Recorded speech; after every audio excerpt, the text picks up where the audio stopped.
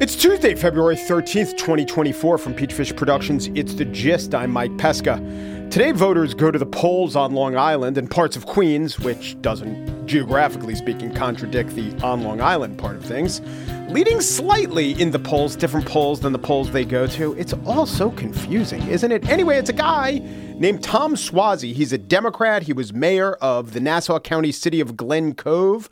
He was executive of the town of Hempstead, which rather weirdly in this part of the world is a bigger deal than the city mayor. He's a former congressman. That's the biggest deal of all. He is also, according to his opponent, Republican Mazi Pilip, the man responsible for all 2 million migrants who crossed the border from Mexico. Tom Suozzi opened the border. Tom Suozzi funding the sanctuary city. Tom Suozzi kicked ICE from Nassau County. Pilip would not just be a notable member of Congress because her last name, Pilip, is a palindrome. And it wouldn't be the case that she was notable simply because she's taking over from noted cameo star and inventor of the bedazzler George Santos, but because she has a very interesting background. You heard her accent. Maybe you couldn't place it. I'll help you. She is an Ethiopian Jew, born in Ethiopia, raised in Israel, served in the Israeli Defense Forces, an African-American, Jewish American. Wow. She is also, though not quite to the extent of four-time U.S. Open champion and popularizer of the phrase, mad props George Santos, she's a person of mystery.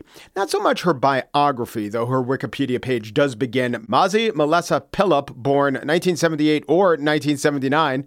All right, better nail that down before you get sworn in. She was a member of the county legislature for 2 terms, but her exact position on the issues are opaque. For instance, here's a big issue to voters. Is she pro-choice or pro-life? And here's Suozzi trying to nail her down on it. You know what's funny? You, a man, will tell Mazi Pilip, a mother of 7 children, what's women's rights, what's pregnancy about? Are you saying that you're pro-choice? Are you pro-choice? Every woman should have that right. Well, that's about laws. That's about laws. It is a personal decision, a personal choice. Pilip has ducked almost all media interviews, agreeing to only the one debate clips you heard there. And sometimes she doesn't even show up to her own rallies, though as an Orthodox Jew, it's understandable for her to skip the ones that take place on Sabbath. No, what I mean is that Mazi Pilip, she has 3 big issues. They're right there in her bio. She is a former Israel defense soldier who married a Ukrainian-born man and who counts as her number one concern immigration. But right now, before the House of Representatives is a package put forth by the Senate to fund Israel and Ukraine. Mike Johnson, the Speaker of the House, who did a fundraiser for Pilip, who was in the district campaigning for her, has vowed to tank that bill, as ABC News reports. In fact, House Speaker Mike Johnson already said he's not even going to take it up in the House unless it includes changes to border policy. But that is exactly what senators originally tried to do. A group of bipartisan senators worked for months to negotiate a massive bill that would address foreign aid and the immigration crisis. But then Donald Trump derailed it by pressuring Republicans to vote against it. So the question that needs to be put to Pilip is, you have 3 main issues: migration, Israel, and Ukraine. And now they are in tension. Which side do you pick? The voters want to know. Will you not fund Israel unless you get immigration reform? Immigration reform that you're not going to get? Or would you break with the speaker who supports you, your benefactor, Mike Johnson, also breaking with Donald Trump, and vote for the funding to Israel over their objections? And that, by the way, actually could happen. Kind of a long shot, but it could happen. Voters deserve to know this. They have no way of knowing it because no one asked the question. Part of what's going on is that the candidate certainly can duck a hard choice or put the issue back on the opponent. Like, did Suozzi really open the border? The answer to that one is he did not. Is he really affiliated with the squad? He certainly is not. But here is his answer on the border issue. In 2018, when I was in Congress, I was one of only 18 Democrats that voted to fund ICE. When people said, let's abolish ICE, I was only one of 18 Democrats. I went against my party. So vote for me. I'm the guy from the party who wants to abolish ICE, even though my particular small slice of the party doesn't want to. Doesn't sound like a terribly attractive message to voters whose solution to immigration goes beyond, okay, step one, let's not abolish the agency that enforces the law governing immigration. At least Swazi is giving an answer. What's Pillip's answer? She never even fielded the question. The district is in Long Island in Queens, and that means it's covered by the biggest media market in the country, making TV ads expensive, true, but also the incentives for local network affiliates to cover the race when 90% of your audience isn't voting in that race is less than in most other TV markets. A congressional race in a rural area or a state like Wyoming, where they have only one congressperson, would be the dominant news in all the local media. In most other cities, where there might be one or two members of Congress, you would get a lot of coverage in local media. In a suburb of New York, you just don't get a lot of coverage. Newsday, the Long Island newspaper, has been covering it, though there are far fewer readers of Newsday on Long Island than when I grew up there. The New York Times is doing a little bit to make up for entirely missing the Santos story, but not an overwhelming amount. There's literally no mention of this race in today's newspaper. That is, you could tell, that's today's newspaper. I just didn't shake a paper. Wait, hold on. That's Sunday's. That's an interview with Robert Downey Jr. in Sunday's newspaper. This is Monday's newspaper. So there was an article in that one. I do not know who has the edge in this race. I do not know who has all the information to vote in this race. I think, you ready for my analysis? I think it'll all come down to the fact that it's snowing, which will affect turnout. But, and here's an asterisk to that, it's not snowing as badly as was forecast. Would that all American politics be salvaged by the phrase, not as badly as was forecast? On the show today, a hodgepodge of snow-addled revelry, which also answers the question, where did the TH go in Nor'easter? But first, gun rights, specifically a semi-automatic weapon ban. They're not as salient in the New York election I was talking about as all of the other issues, but they're being discussed. I would have to say a national semi-automatic weapon ban has no chance of passage, no matter the wishes of suburban New Yorkers. And that's because in most other parts of the country, gun rights are associated with patriotism, identity. They're more than weapons. They're totems and ways of life. Jonathan Metzl is a professor of psychiatry at Vanderbilt University and the author of What We've Become, Living and Dying in a Country of Arms. We'll talk about gun rights and why talking about gun rights is pretty ineffective. Jonathan Metzl up next.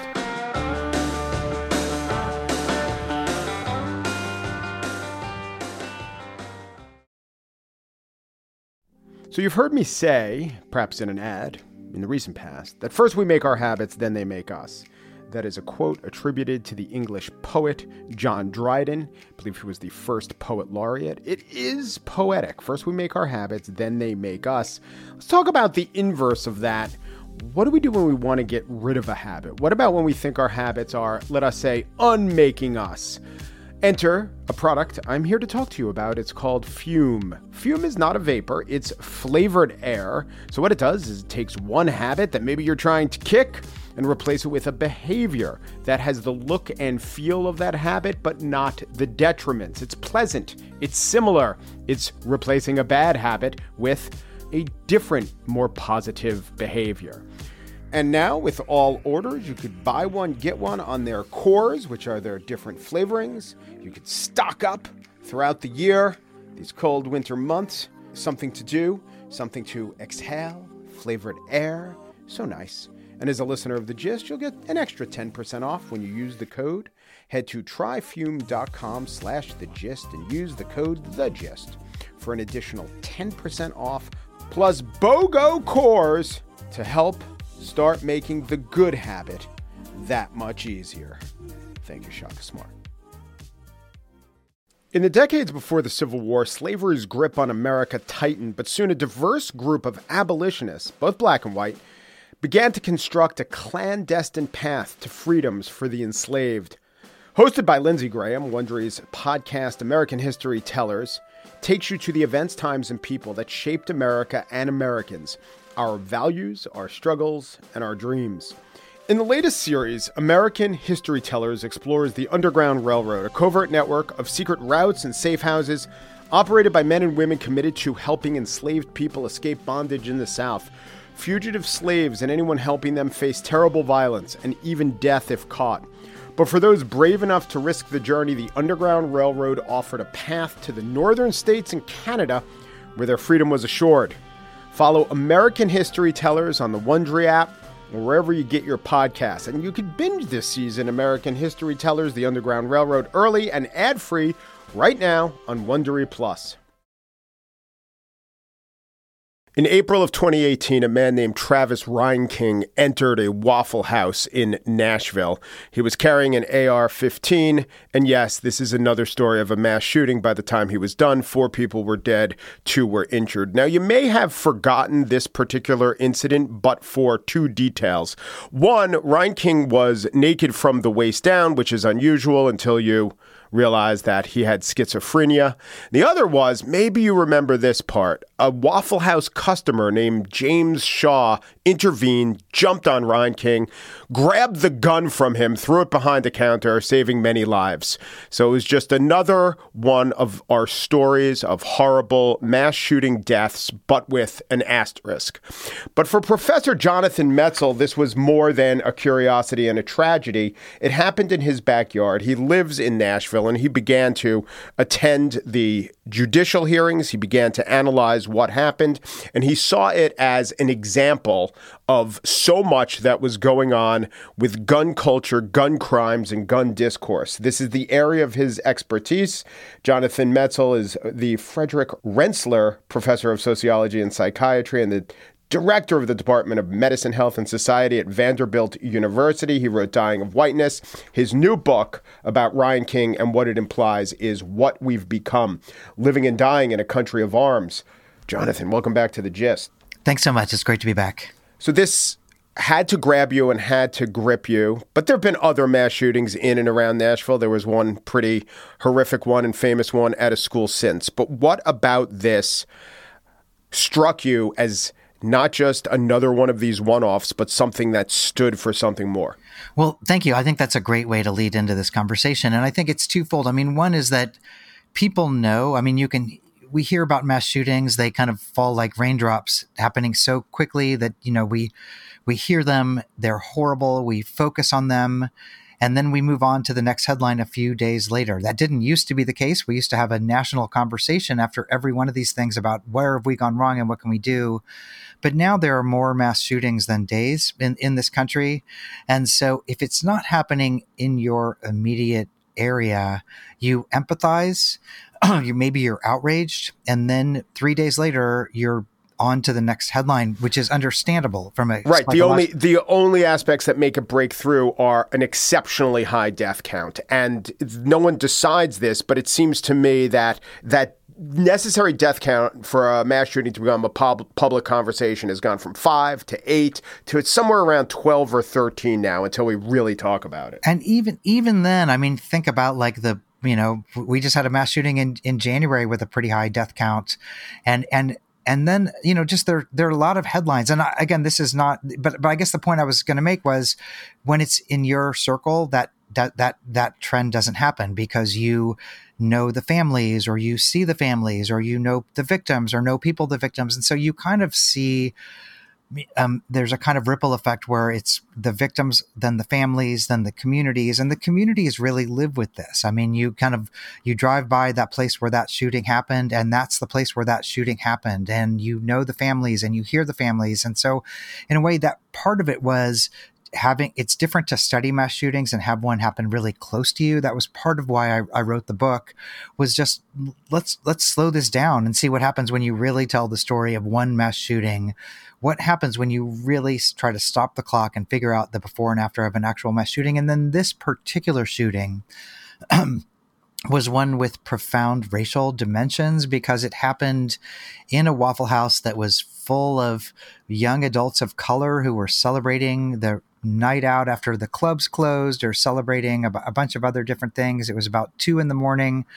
And it was a naked white man with an AR-15 who had driven to that part of town and walked in and shot the outside, shot and injured 3 or 4 people, and shot and killed 4 people. And so it was a naked white man killing young adults of color. And so for me, also, the racial dimensions of this were a very important part of the story. Well, there was another part that jumped out at me, and we're definitely going to get to the whiteness with you, the author of Dying of Whiteness. But this could have, it wasn't for the death toll or the heroism of Shaw, who stopped the shooter. There was one aspect of it that was really, really stark, and it was comparing the state laws that Ryan King was subject to, because he came from Illinois and he went to Nashville. And tell me if I'm wrong, it wasn't just that the guns he had in Illinois he was not allowed to have, and he went to Nashville where he was allowed to have guns. It wasn't just coincidental. That was a main motivation for him moving or traveling and living in Tennessee. He wanted his guns. Right. For me, the shooting is a metaphor for the Ranking's white body, armed white murderous body, as a metaphor for a lot of things. And that's kind of what I wrestle with in the book. But one of the main things is he wasn't a criminal in Tennessee. He was in Illinois. In Illinois, he had done all kinds of really crazy stuff before. He had threatened people. He had traveled to the White House and tried to speak with President Trump. He had an FBI file. So in Illinois, he couldn't have his guns because he had a file. And then what happened was he knew that the minute he crossed the state line in Tennessee, he was protected by the carry laws. And in fact, authorities in Tennessee said that afterwards. And so the draw for him of going from Illinois to Tennessee was that he wouldn't be separated with guns that had a very profound, erotic, emotional component for him. They protected him against, as I talk about in the book, his own homoerotic drives, his, all of these kind of factors. And so going from a blue state to a red state let him, it was almost like, I kept thinking of like Gollum. It let him keep his precious in a way. And that's kind of what the draw was. And I just want to make clear to my listeners, some of this is your reading of it, and that's fair in your position to do so. And we'll talk about that in a second, metaphors about what, or interpretations about his motivations. But he recorded video after video, and he also was explicit about why he was moving from Illinois to Nashville, how much he wanted his guns, and then the schizophrenia would come out in different ways. But even just a transcript of things he would said would make it abundantly clear this was a main motive for him, right? I got access to some pretty incredible material from relatives, from anonymous sources about this. And one of the main ones was he filmed a bunch of YouTube videos before he did all this, when he was in Illinois, and he was naked in bed with the guns. He was lying with the guns. He was, and then the FBI came and took his guns after the White House incident. And he basically said, this is why I'm going to Tennessee, is because there's no law keeping me from having these guns in Tennessee. And the other thing was, the FBI came, they said, you can't have your guns. The police, also the local police in Illinois, they locked the guns into a safe, but they locked it into the father's safe. They gave the father the approval to basically say, keep the guns away from your son. Huge mistake. But then when the son said, I'm going out of state where they don't have these gun laws, that also led the father to give the son the guns back. And so it was the father and the son that were driven by this logic. The father is now serving a jail term for his actions. So the other thing, or actually the main thing about the book, the story is shot through, sorry about the pun, with what Ryan King did, how it shows so much of what you've studied. But you're also accounting for your own profession, public health researchers, and their conceptualization of mass shootings as a public health emergency, action, etc. What has the public health community done wrong in studying it this way? It's not that the studies are wrong. It's not that their conclusions are wrong. But what criticisms are you making of public health, the public health way of thinking about mass shootings and gun violence? When I started the project, I I never would have had the thoughts that I did after I spent 5 years really going into depth about this project. And even when I was interviewed in the days after the mass shooting, I said, this is a clear indication of the need for public health gun laws that I do think work. I'm a doctor. I'm an advocate for public health based gun reform. I think if we had background checks and red flag laws and assault weapons bans across the country, we would have a lot safer and a lot more civil country. So I'm an advocate for these laws. But what happened?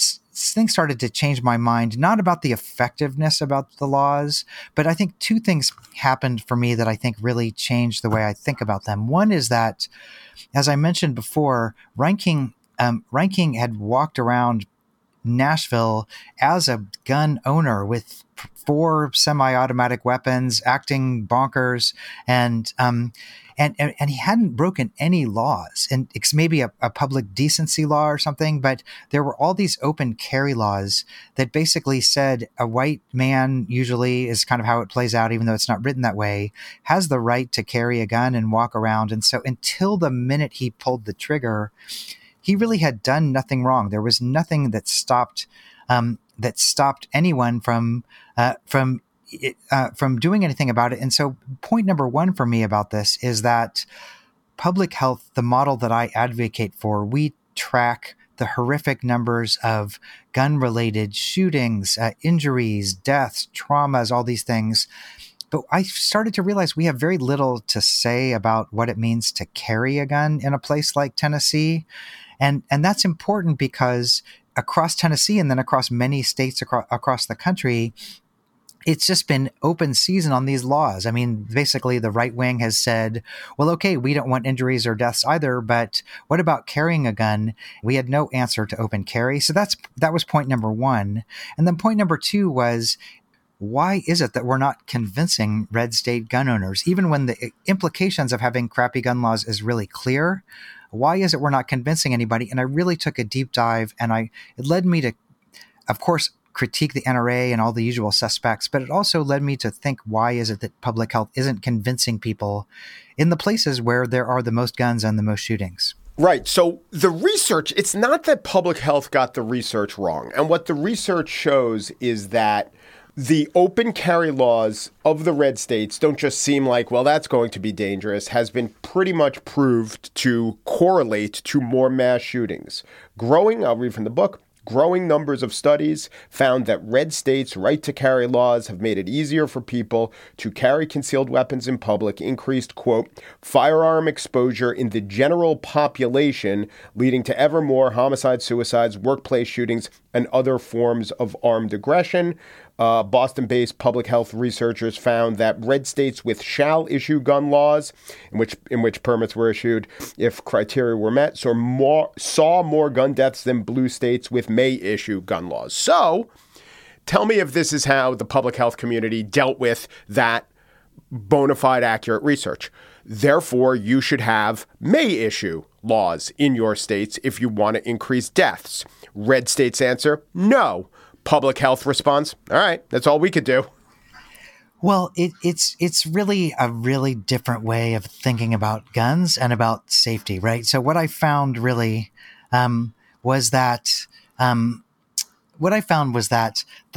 the public health way, the way I think about guns, the way many of my liberal friends think about guns, we see them through a rhetoric of risk. Like guns could cause bad effects. Guns could cause injuries and deaths the ways cigarettes could or faulty seatbelts could.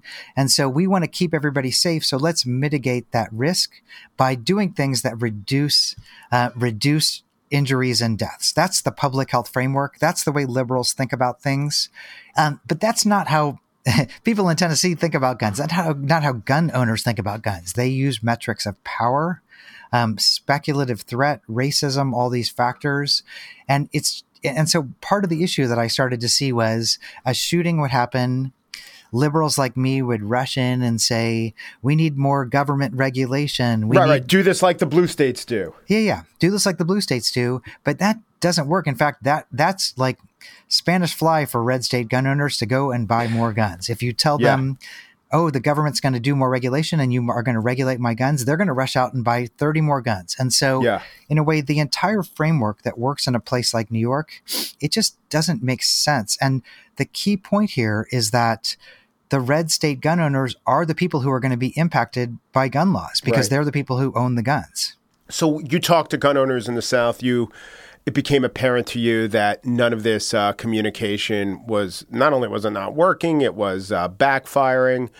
Is the way to communicate better to just signal to them how much you understand where they're coming from, even if you secretly want to act against their perceived self-interest? Doesn't seem like they're stupid enough for that to work. No, I mean, I do think there is something to be said for getting it right. I mean, you get it for one person, you don't for the others. But because I live in Tennessee, I know a lot of gun owners. I listen to their concerns, and I don't think, this was a really hard book to write. It was a really hard book to write, but I would have readers who were like my regular New York readers, and they would kept intervening and writing in stuff like gun nuts and stuff like that into the text for the edits. And I'm like, no, the minute we call them gun nuts, we're going to lose them. And so I do think there is something to signaling, but I don't think it's going to move the needle. But I guess part of what I come to in the book is that there are all these structural things we do as a society that don't inherently involve governments. I mean, I think we have to win elections, but I also think that we're kidding ourselves if we think that if we win elections and seat judges, those judges are going to do background checks and red flag laws, and that's going to solve the problem. That's going to in many ways make the problem down here worse.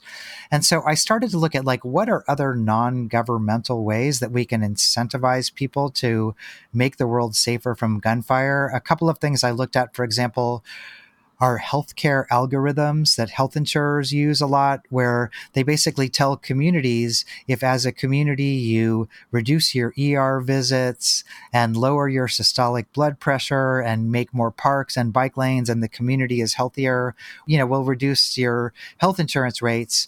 And so part of it was there's an industry model in healthcare. What if we incentivized people through similar methods like that? I'm just throwing things out there. There are ways in which we can think about just incentivizing gun safety. I mean, selling guns is a huge industry, right? But there are ways in which we can be much more pro-entrepreneurial about. I know people have tried this, but AI models for reducing gunfire that are monetized, or smart guns that are monetized, all these ways. So there are ways in which we can enlist private industry more. And again, I have a whole list of these things. Not that I think anything's going to happen overnight, but I do think, again, that it's just the fallacy I'm trying to rebut is we win an election, we make gun owners list their purchases in a government database, and that's the end of the story. That's not the story. We need to think upstream about how we can provide structural interventions that ultimately make communities feel safer in ways that ideally, and I realize this is obviously rosy, reduce the need for people to feel like they have to own or carry guns in the first place. I have a little bit of optimism. I think that we haven't seen states pulling back from going from shall issue to may issue, for instance, have we? Has any state done that? Well, the question is going to be, and I just want to say this very clearly, if Trump wins another election and he seats more of these right-wing justices on the Supreme Court, it's not so much going to be a state issue anymore. I mean, but I'm optimistic too. I'm optimistic. I hope we win. I just think hopefully my book makes people think about what winning would mean. I mean, I have to say, if the kinds of mass shootings like the one I write about don't change people's minds, then we're not going to win elections based on the gun issue in a place like Tennessee. But I would also say that I don't think that winning means we win elections and we mandate red flag laws and background checks and all these other things, and that's the end of the story. I do think that winning lets us change the terms of this debate about what it means to be in the public sphere in America, what it means to have a safe public space. So I really hope we win, and I hope when we win, we actually see it as an opportunity to change the terms of this incredibly polarizing debate in ways that encourage public safety in its broadest sense. And doing so means rethinking what we're advocating for. Is that optimistic? That's pretty optimistic. I think it's optimism rooted in realism, which is the best kind of optimism. Jonathan Metzl is a professor at Vanderbilt University, where he is that school's director of the Center for Medicine, Health, and Society. His latest book is What We've Become, Living and Dying in a Country of Arms. Thanks so much. Thank you.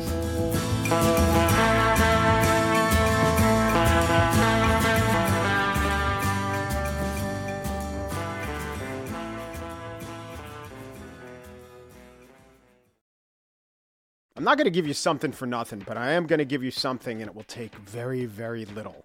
So let's think about New Year's, because that means New Year's resolutions. And, for a lot of us, it's to save money. What you could do is you could start getting cash back with every purchase you make on Ibotta. Why leave money on the table or anywhere other than your pocket and your wallet? And that's where Ibotta comes in. Ibotta is a free app that gives you the most cash back every time you shop on hundreds of items, from groceries to beauty supplies to toys. So you can make sure you're beating inflation, outpacing inflation. That's what we do. We outpace inflation, and Ibotta is going to help us. The average Ibotta user earned $145 last year. Think about what that can buy. A big shopping trip. How about upgrades to comfortable seats on an airline? Or, a game or concert. Other apps give you points that don't amount to much. With Ibotta, just add your offers in the app, upload your receipt, and you just get the cash. You cash it out in your bank account, PayPal, on gift cards, however you want to do it. Some of the brands that you could shop from include Lowe's, Macy's, Sephora, Best Buys, more than that. Right now, Ibotta, and soon I'm going to tell you how to spell Ibotta because it's going to blow your mind.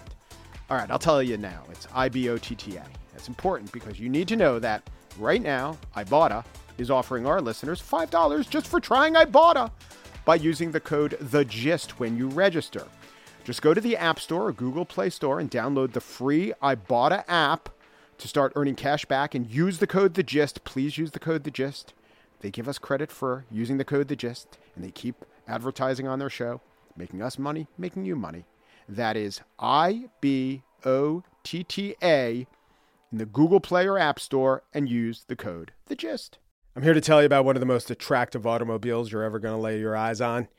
And it's not just how good it looks, it's everything that can do. For those who embrace the impossible, the Defender 110 is up for the adventure. This iconic vehicle has been redefined with thoroughly modern design. The exterior, which won me over, is reimagined with compelling proportions and precise detailing. The interior is built with integrity, using the most robust of materials. The Defender capability is legendary, whether you're facing off-road challenges or harsh weather conditions. The Defender 110 lets you go further and do more.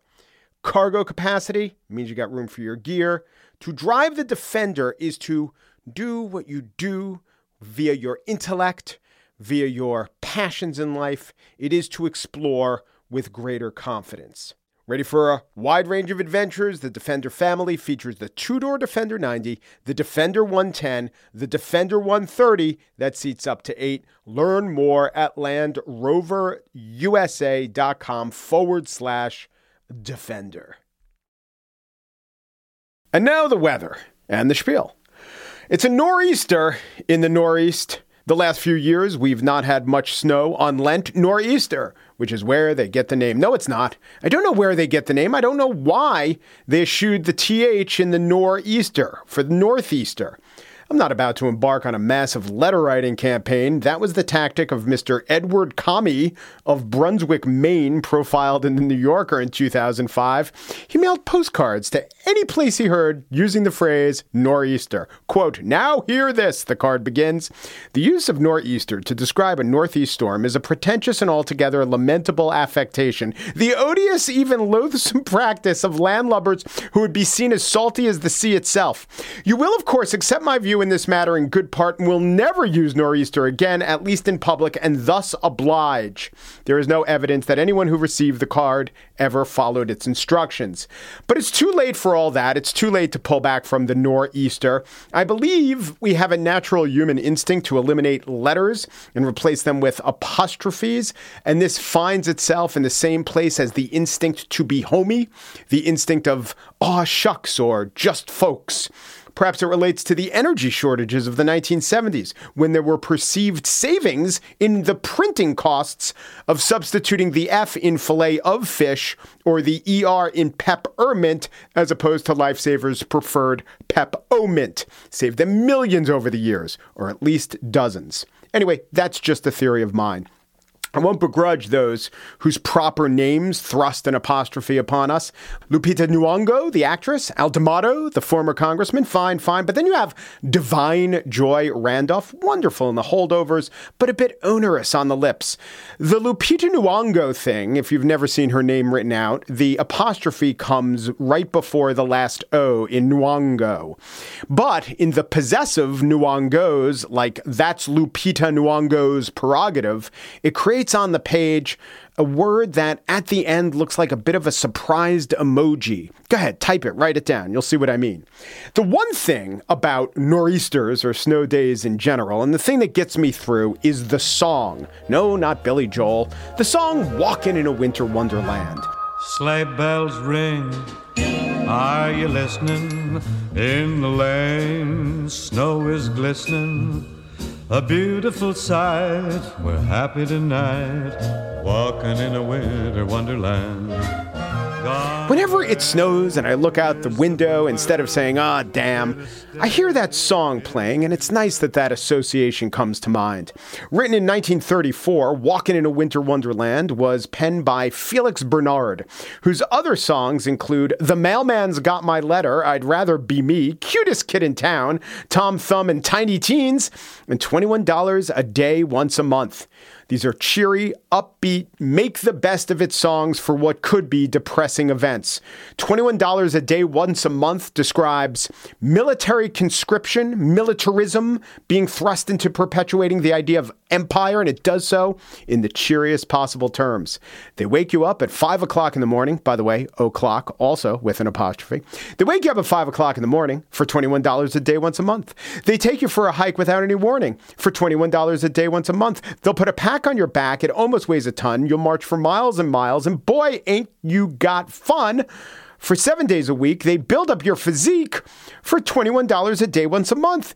So military conscription, which everyone faced, was met with a cheery disposition and the idea that you're going to get a physique that the ladies will love. I do not think that the sentiment or optimism of Walking in a Winter Wonderland would exist if it were to be written today. I cannot see indie rock supergroup Boy Genius writing happily about just about any weather phenomenon out there, or really happily, period. And by the way, a member of that supergroup, Lucy Dacus, once called the former president of the United States a war criminal on Twitter and was applauded for it. Which president of the United States? Not Trump, not Bush, not the other Bush, Obama. She called Obama a war criminal. I guess that's good for indie rock supergroup cred, but not for making us think a happy thought about a plausibly glum weather development. In general, the climate doomer youth of TikTok, they do not like anything that happens that's not room temperature. And they also do not like room temperature if that's achieved via air conditioning. And that's fine, I say. I've seen the IPCC reports.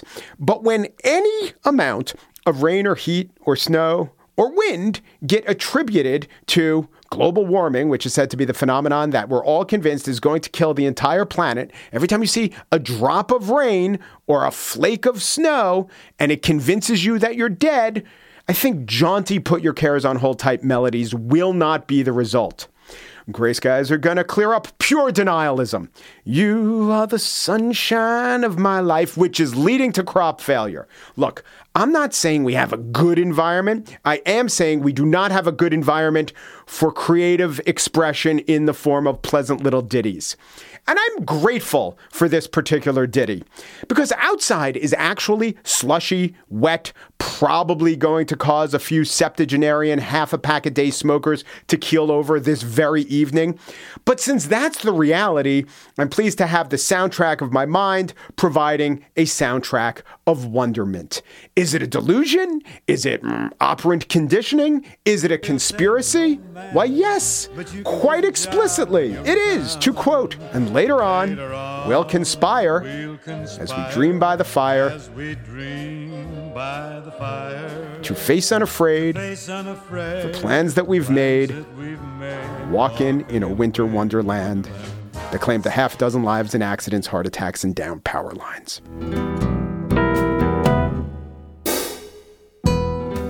And that's it for today's show. Corey Wara produces The Gist. Joel Patterson is the senior producer. They're the Quaint Mallards. Michelle Pesca is in charge of pillow arrangements and special projects for Peachfish Productions. The Gist is presented in collaboration. Eye Rolls. She's also responsible for Eye Rolls, vice president of Rolling the Eyes. Yes, she is here while I record. I invited her in. I said, I think you'll like this one. Did you? Yeah. She says yes. The Gist is presented in collaboration with Libsyn's AdvertiseCast. For advertising inquiries, go to advertisecast.com/The Gist. Peru, G Peru, do Peru, and thanks for listening. Thank you, honey. They wake you up at 5 o'clock in the morning for $21 a day, once a month. They take you for a hike without any warning for $21 a day, once a month. Your feet will hurt, your back will ache, and you'll be muscle-bound. But all of this will disappear when payday comes around. For 7 days a week, they build up your physique for $21